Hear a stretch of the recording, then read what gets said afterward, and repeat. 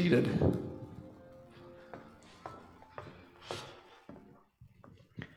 Let me join in with the congratulations to all the mothers for Mother's Day. It's good to have my mother-in-law, Joyce Markham, with us here today. She made it possible for my wife and I and Emma and the Bowers as well to take a trip to PA to Sight and Sound Theater for Emma and Joel's 8th grade trip. They'll be graduating here in another couple of weeks from Covenant, and time has flown. But the partner I have in ministry, we didn't have a sound person today, and she said, I'm going to do it. So that's the kind of woman I married. Wonderful, wonderful partner in ministry, and so thankful for her. Today's sermon is entitled, Past Splendor or Future Glory. Lee, if you can bring up the lights. We are in Haggai. We're going to be in Haggai chapter 2 today. And I want us to take a quick trip back to 1985. Those of us that can do that while still existing. 1985, a movie came out called The Goonies. And it's a movie about a group of misfit kids who are being vacated from their homes as a land developer is forcing all the homeowners out. And so they're on the verge of losing their home.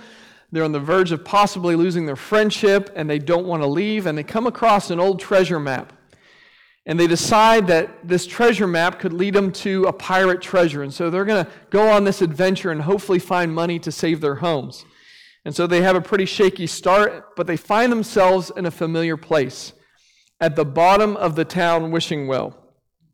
They first think they finally found the treasure when they show up at the bottom of the wishing well because they see all these coins. And then they notice that there's Lincoln and Washington and Jefferson on the coins. And at the top of the well, yelling down, are the local jocks, whose parents are the ones who are trying to push everyone out. And they're stuck at a crossroads. Do they continue to search for this pirate treasure? Or do they go up this wishing well bucket and get rescued to face the mockery of Troy, he's like the head jock, and the other jocks? Or do they continue the search as hopeless and as pointless as it seems? Now, the unsung hero of the group, Mikey, the eternal optimist, gives a speech that spurs his fellow Goonies onward. And he says, don't you realize that the next time you see sky, it'll be over another town? The next time you take a test, it'll be in some other school. Our parents, they want the best stuff for us. But right now, they got to do what's right for them because it's their time. It's their time. Down here, it's our time. It's our time. It's our time down here, and that's all over the second we ride up Troy's bucket. So like the kids in the Goonies, we as a church are at a critical juncture as well. Do we throw in the towel and give up because others have tried and failed before? Do we blaze a trail as God leads us to embrace the fact that this time is ours? It's our time, right? If you remember last week, God challenged us to stop waiting to restore the worship and the community and the outreach at Covenant. COVID and all the other things going on around our world kind of has us in a reset mode. And so we're reforming our lives and our families and our communities. And you know, inflation's up, but we've gotten stimulus money, and so many of us were stuck working from home, and so we did renovations to our house and all the rest. And so we're in this process of reevaluating and reworking our lives.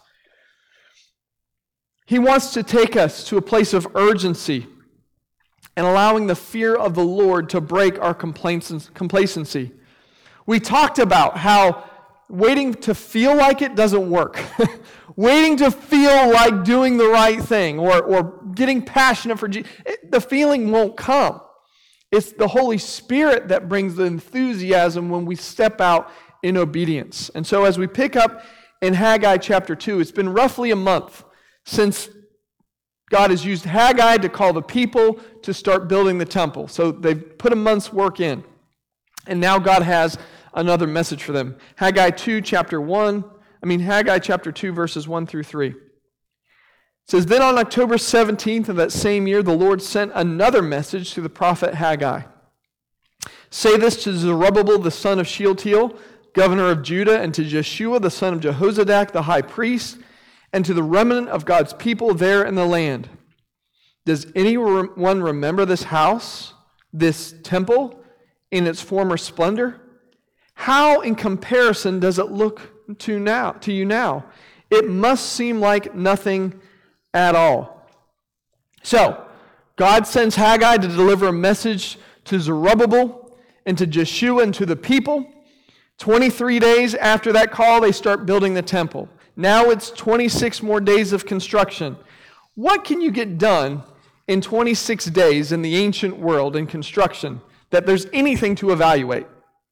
The simple answer is the foundation, right? Jeff, our home inspector, foundation is super important, right? Get the foundation wrong, the rest of the structure can easily fall apart. So the foundation is laid, and it may seem smaller or simpler or less impressive than the Temple of Solomon. It doesn't stand up to the memory of the previous temple. And there are some 70-plus-year-olds in the group that remember the glory of Solomon's temple because God asked them, does anyone remember this house, this temple, in its former glory? How, in comparison, does it look to you now? This passage is so interesting to me because God invites them to remember and compare. Now, we talk a lot about comparison in this church because we have a saying, a slogan that has become part of our DNA, and it's comparison kills grace, right? Comparison is dangerous. When you compare yourself to other people or our church to other church, you can feel less or inferior. That's why Facebook and Twitter and some of these other things can be so destructive to your life because you find yourself constantly comparing your life and your journey and your accomplishments to other people. And yet, here in this passage, God invites them to compare. It's so interesting. And so he says, look at your labor of 26 days and compare it to the Temple of Solomon. What do you think? And then he answers his own question. The result of your labor must seem like nothing at all. A meaningless exercise, a fruitless endeavor. It's no comparison at all, really, to the previous glory of the temple. Now, I don't know if the foundation of the previous temple was that much better. I mean, if you look, even in Jerusalem today, there are some tours that you can take where you can see some of the foundation stones for the temple are massively huge. You even wonder how they even quarried it and got it in there. I don't know if sometimes your memory makes the past better than it was. Anybody guilty of that? Allowing your memory to make the past better than it was? Anyway, they feel like failures as they compare the two temples. In fact, not everybody feels that way. Some do. The book of Ezra is kind of the companion piece to Haggai. And so as you read and study Haggai on your own this week, look at Ezra as well, because it's spoken from a different perspective. And so here in Ezra chapter 3, verses 10 through 13, we have a different perspective of the same moment. It says, when the builders laid the foundation of the temple of the Lord, the priests in their vestments and with trumpets and the Levites, the sons of Asaph with cymbals, took their places to praise the Lord as prescribed by David, king of Israel. With praise and thanksgiving they sang to the Lord, He is good, His love toward Israel endures forever. And all the people gave a great shout of praise to the Lord because the foundation of the house of the Lord was laid. But many of the older priests and Levites and family heads who had seen the former temple wept out loud when they saw the foundation of this temple being laid, while many others shouted for joy. No one could distinguish the sound of the shouts of joy from the sound of weeping because the people made so much noise, and the sound was heard far away. Isn't that true of our church as well?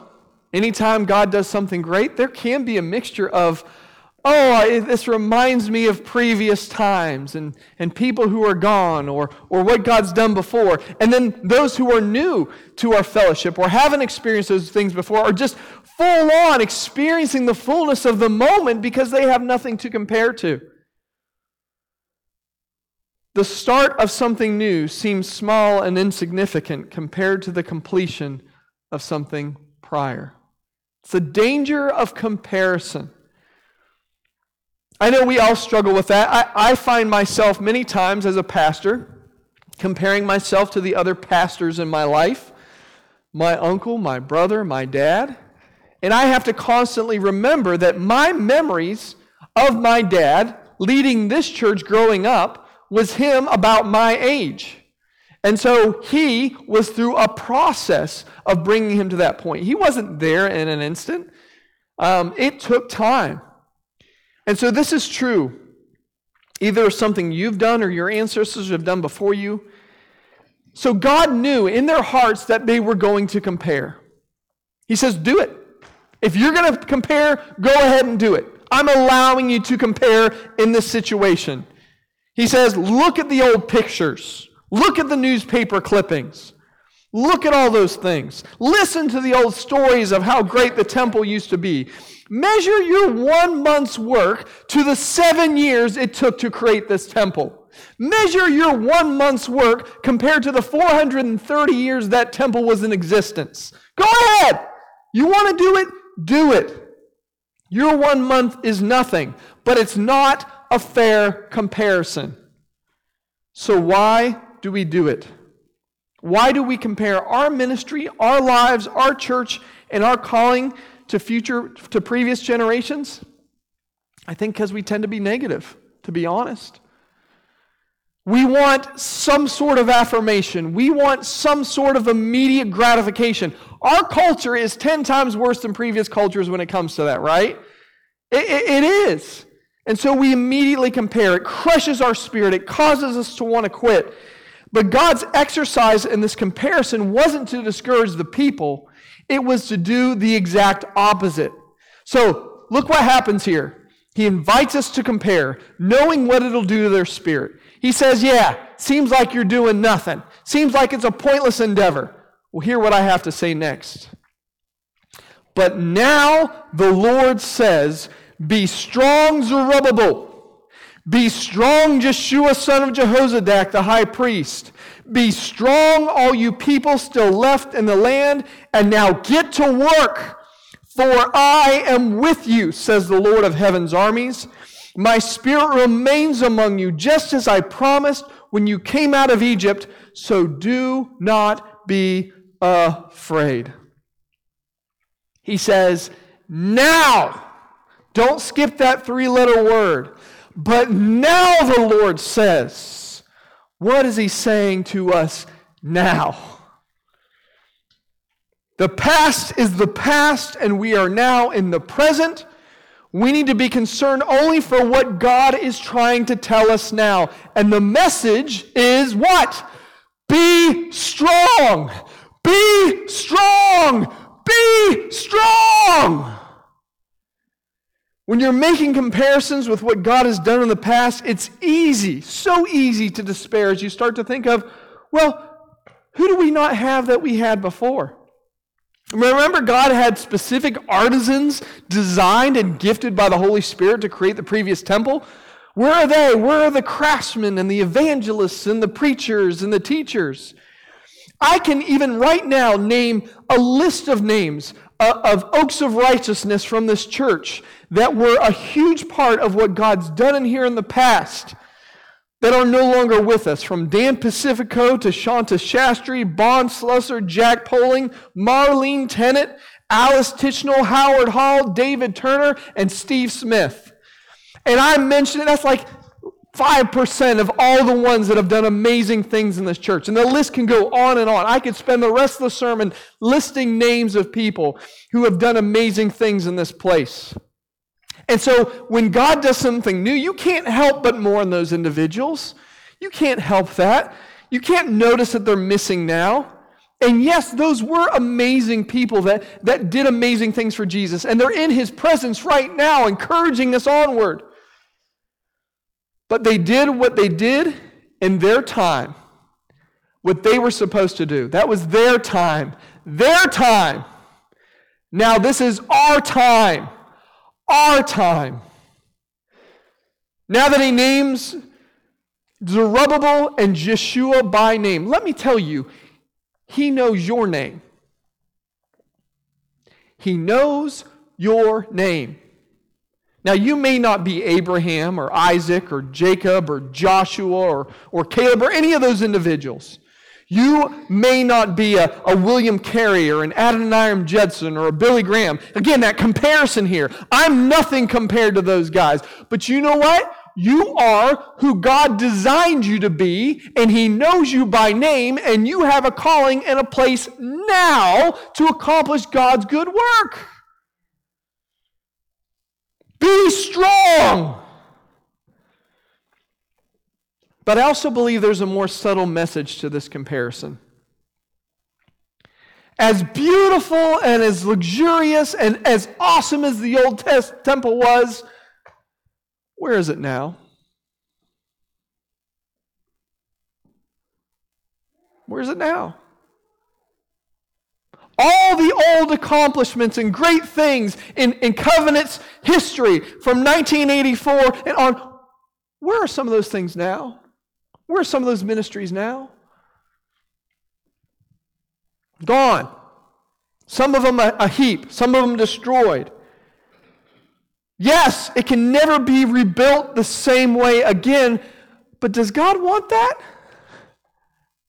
Does God want us to rebuild the way Covenant was before?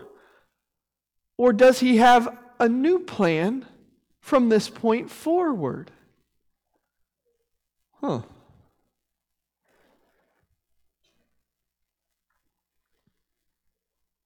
And why was it destroyed? Why was the old temple destroyed? Number 2, God cares more about faithful, obedient people than appearances. Just soak that sentence in.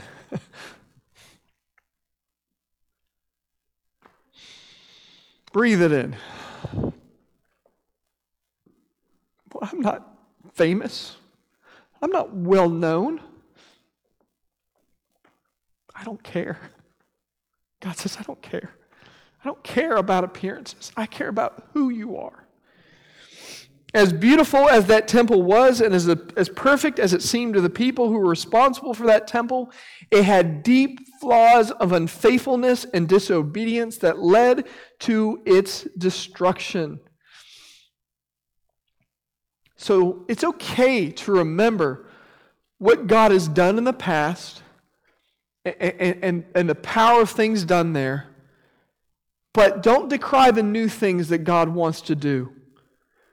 What he is doing now may seem far lesser, but it'll last longer if we are faithful. Do you guys want to be a flash in the pan? Do you want to fill this place up and be a mile long and an inch deep? Do you want the whole town to know who Covenant is, and yet when we die, there's not a generation that comes out of this church that follows Jesus? Or would you rather not proclaim your good works before men? Go deeper. Not care about appearances and just purely seek out Jesus with all that we are. Work more on our root system than what other people can see, so we build something that lasts for generations. I believe we're here because those names that I listed before had that kind of a vision.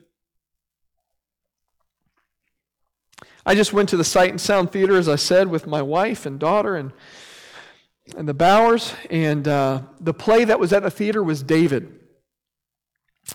Little did I know that the play's message would be the second point to the sermon that I'd written days prior. God has a way of doing that. Now the play, my kids, I love them. I love Joel and I love Emma because they've been taught how to study the Bible inductively. They know God's Word. And so much of that is attributed to you teaching them in this place. But they were listing all the faults and flaws in the storyline. That wasn't in Scripture, and that's not how that person, like they were so yeah, it wasn't perfect. But the guiding message of the play was that David was who he was because of his clear and pure worship of God. And Saul didn't have that.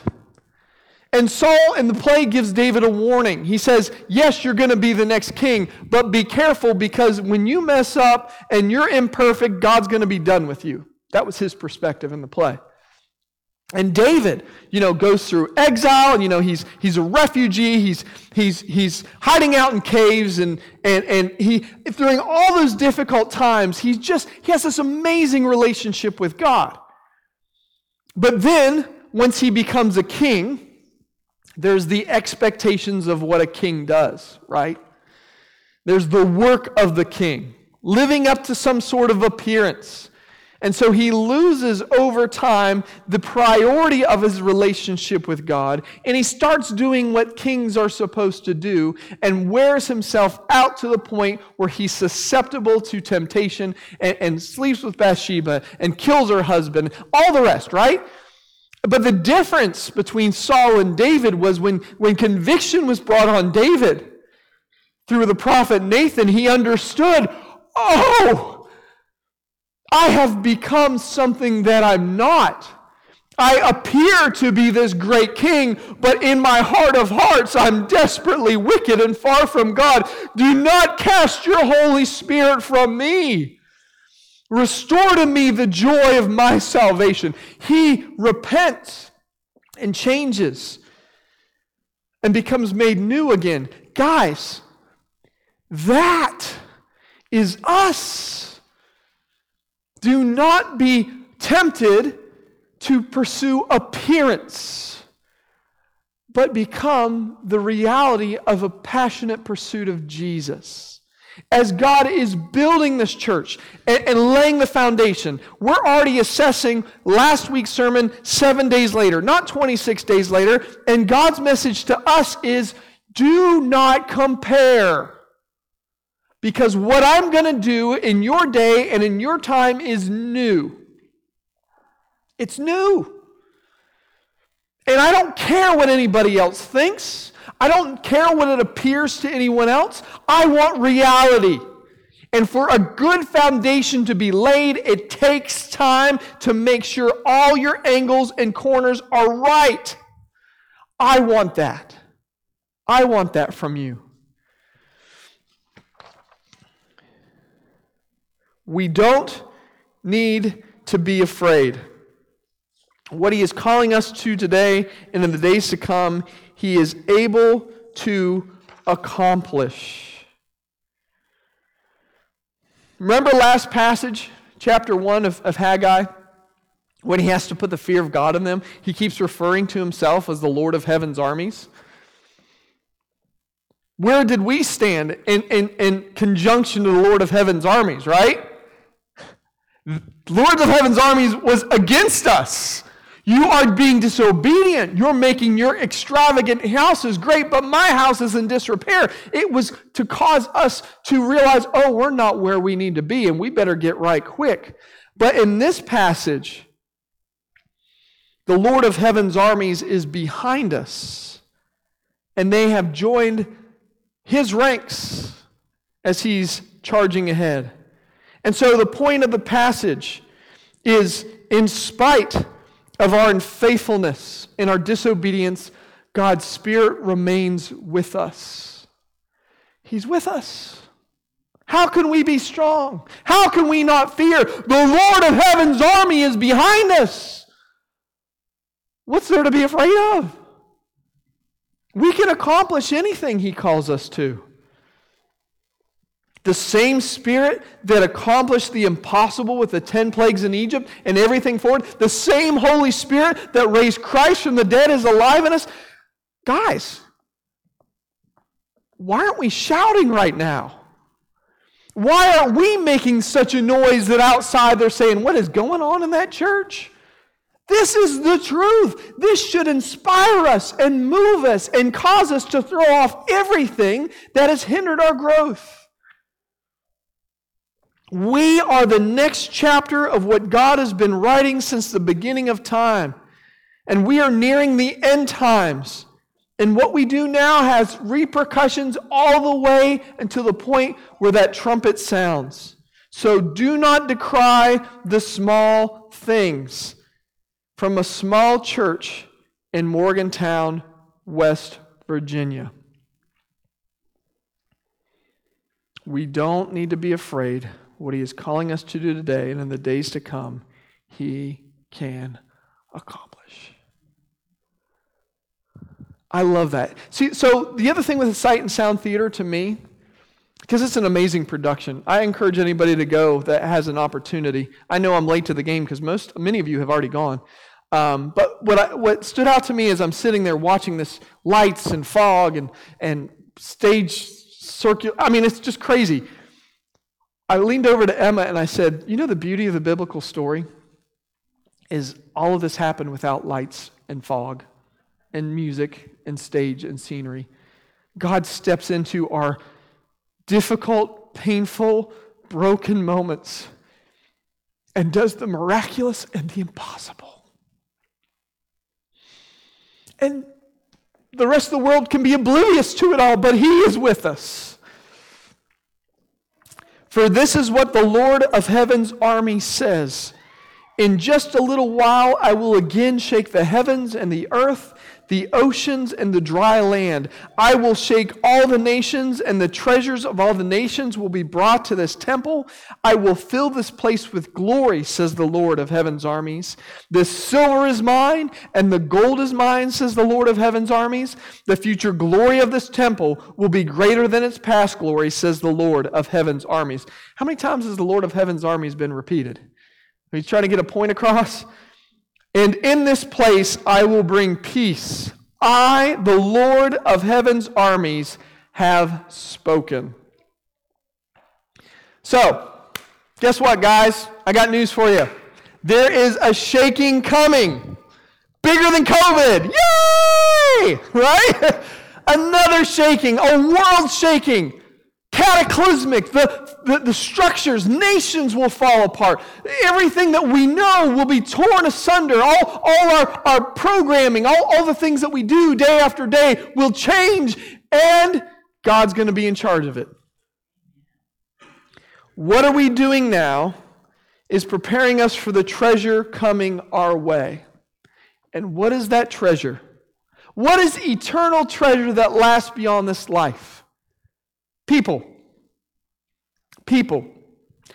searching for hope and trapped by fear, who will be called by God to covenant, and we will be ready to receive them into our family. So, I know, recession's going on. In PA, the gas was $4.59. Crazy. Everything's going up in price. There's lots of room to be fearful, lots of things to just focus on our family and take care of ourselves. But Jesus is saying, be strong, don't be afraid, and I'm causing the shaking. And I can take care of you. All the silver is mine, and all the gold is mine. You're good. So, what should we do? Get ready for eternal treasure. If the shaking occurs today, are you solid enough with Jesus that you will not be shaken, and you will be ready to receive those who are looking for answers, and you can say, here's Jesus. Here's Jesus. Now, is this church going to save all of Morgantown or all? No. But we're going to reach some. I want to make sure that we're ready, that everyone that comes in that door is going to see truly who Jesus is in us. That's what I want. I want, when we open those doors every Sunday or Wednesday and you leave, for the Holy Spirit to be fully empowering you to go out so that there's a light in your workplace and a light in your home and a light in your neighborhood and a light to your extended family. God is going to do that. Something in our day that he has never done before. Will it look like the passive covenant? No. Is it supposed to? No. It's its own. It's its own. And so, guys, when my season and time at covenant is done and gone, and you may still be here, remind the pastor and the leadership, don't compare. He was who he was for that season. This church was who they were for that season. Now let's embrace what God has for us now. So the rebuilding started for Israel began with people restoring their lives, and God has been restoring our lives. They got off track. I think in some ways we got off track. We got our priorities wrong. And so the reality is you can search the rest of your life for earthly stability and comfort and satisfaction. You're not going to have it, guys. You're not going to have it. Do you know how I know this? Take a mission trip. See what the people have in those third world countries. See what they experience, the joy that they have in comparison. And you'll realize really quickly, I'm doing it the wrong way. It may seem small and insignificant now, but what God wants to do now will result in fruit greater than the fruit of the past. And again, how do we know this? Pastor, how do we know this? How do I know you're not giving me empty hope and empty promises? The rest of the world promises stuff and it doesn't satisfy. How do I know? Because God has spoken. God has spoken. Isn't that enough? Not Pastor Nate has spoken. God has spoken. To quote my brother and one of my heroes in the faith, Howard Hall, I may not be the smartest man, most educated, but what the Bible says, I believe it and I live it, and that's enough. God has spoken. So let's get to work. Amen? Amen? Lord Jesus, as we hear you, and you've invited us to compare this morning, our lives to those that have gone before, our accomplishments to what you've done in the past at Covenant, Lord. It's easy to despair. It's easy to cry and to mourn. And God, if I'm honest, I've heard those tears. I've heard those cries from people in this church that have mourned what is missing and what is lacking. But Lord, your call today is to be strong and do not fear and embrace our time now. It's our time. Let us do and be and embrace all that you've called us to do and to be. Thank you, Jesus, for my family. Make us who we're supposed to be for those treasures, those eternal treasures who will be coming. Change our heart, change our perspective. In your name we pray. Amen. We have one more song that we're going to sing as we prepare before we leave. And I'm going to open the altar up to you. Leah, if you would play Same Power. I can get it. I got it. As we have, let's take this time to reflect. And then I chose this song specifically because that's what he's saying is the same Holy Spirit is with you. So don't be fearful. And let God encourage you here in this moment. Because he knows you. He knows every doubt. He knows every fear. And he's ready to strengthen you because the Lord of heaven's army is behind you.